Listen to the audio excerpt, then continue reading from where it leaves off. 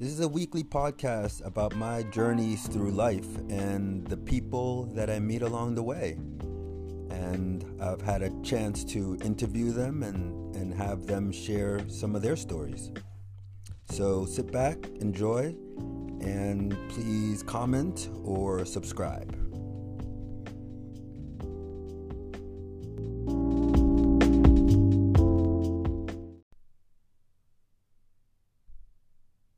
It was made in 2000 by a Swiss couple in the outskirts of Bern, and it's what we call a melodic percussion instrument. Okay. The original name is Hang, so it's H-A-N-G, Okay. which means the flanks of the valley and also the hand. Because it's actually the first melodic percussion made out of steel that you can touch with your hands. Because most melodic percussion use baguettes. Okay. So and now we call it the handpan because it's another name that we give it afterwards. But the first original name is called the Hang. Okay. And why did they create it? Was there like tribal reasons or? No. It's actually an idea. So they were making the origin of the handpan is the steel pan that comes from Trinidad. When you see them play with those masks with a very funky and very more powerful sound to it. Yes. And it's basically they were the only ones that made them in Switzerland back in the 70s.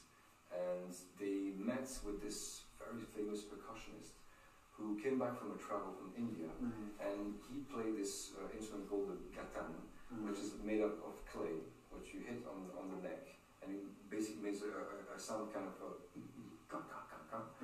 and you do that again. No. And so he tried to play with several of them, to have different kind of tonalities, notes. But he got this old guy said, "No, you can't do it. It's a very traditional instrument. There's only one player per instrument." So when he came back to Switzerland, he went to meet these Swiss couple who made the handpan, and at the time there's the steel pan, and he said, "Can you kind of make a fusion or combination of both instruments, because the steel pan lacks of basis of depth." Okay. So maybe if we combine this concept of this clay pot with this steel pan, you'll have something a bit different. So they worked for 10 years to make this instrument. Yeah. Okay. And they came up with the first prototype in 2000, which was kind of huge, so they had to redesign it. It was actually 98, And in 2000, the first hand generation was made. And so this combination, so you have this kind of, how do you call it, this bass chamber on the top of it, makes this really bassy sound, and you have all the notes on it. So it's the first melodic percussion that you can actually play with the fingers on it. Okay, wow, all right. And how did you get involved, like personally, how did you get involved? Well, the first time I heard about the instrument was in 2006 or 7, because when it came out on the market, they were the only ones to make it, so it was very, very rare. And there was maybe a few videos about the instrument. So, and me being a composer and a music producer, sorry. So that's your background.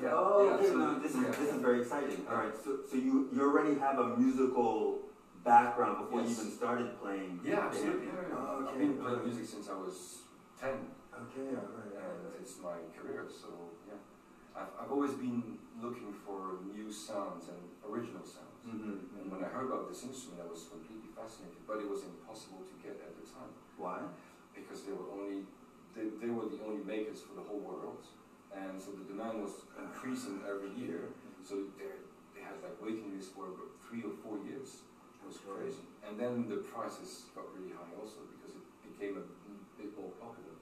Now it's it's a very new instrument that everybody starts to know about, and it's becoming more and more popular. But there are over 200 makers in the world. Oh, really? Yeah. Okay. Wait, so does this company they have a patent for it? Yeah. For the Hang, they are the only makers for the Hang. But after a few years, once they started to produce the instruments, other came on the market and called it the handpan. Okay. So now you can find about 200 makers of handpan in the world. Okay. The Hong, the one I described, they basically stopped the production in 2014. Okay. And how does going back to the artistry of it? Is it similar to playing? I don't know if you play the guitar, the piano. Do you play those? Yeah. All right. So then this is the perfect question. I play multiple instruments. Yeah. Okay. So then, go ahead. My main instrument is the guitar, percussions, and I sing. I play vocals. All right. So then, how is this? Do you have to the creativity to play the handpan? Does it come from the same place as playing the guitar? No, it's different.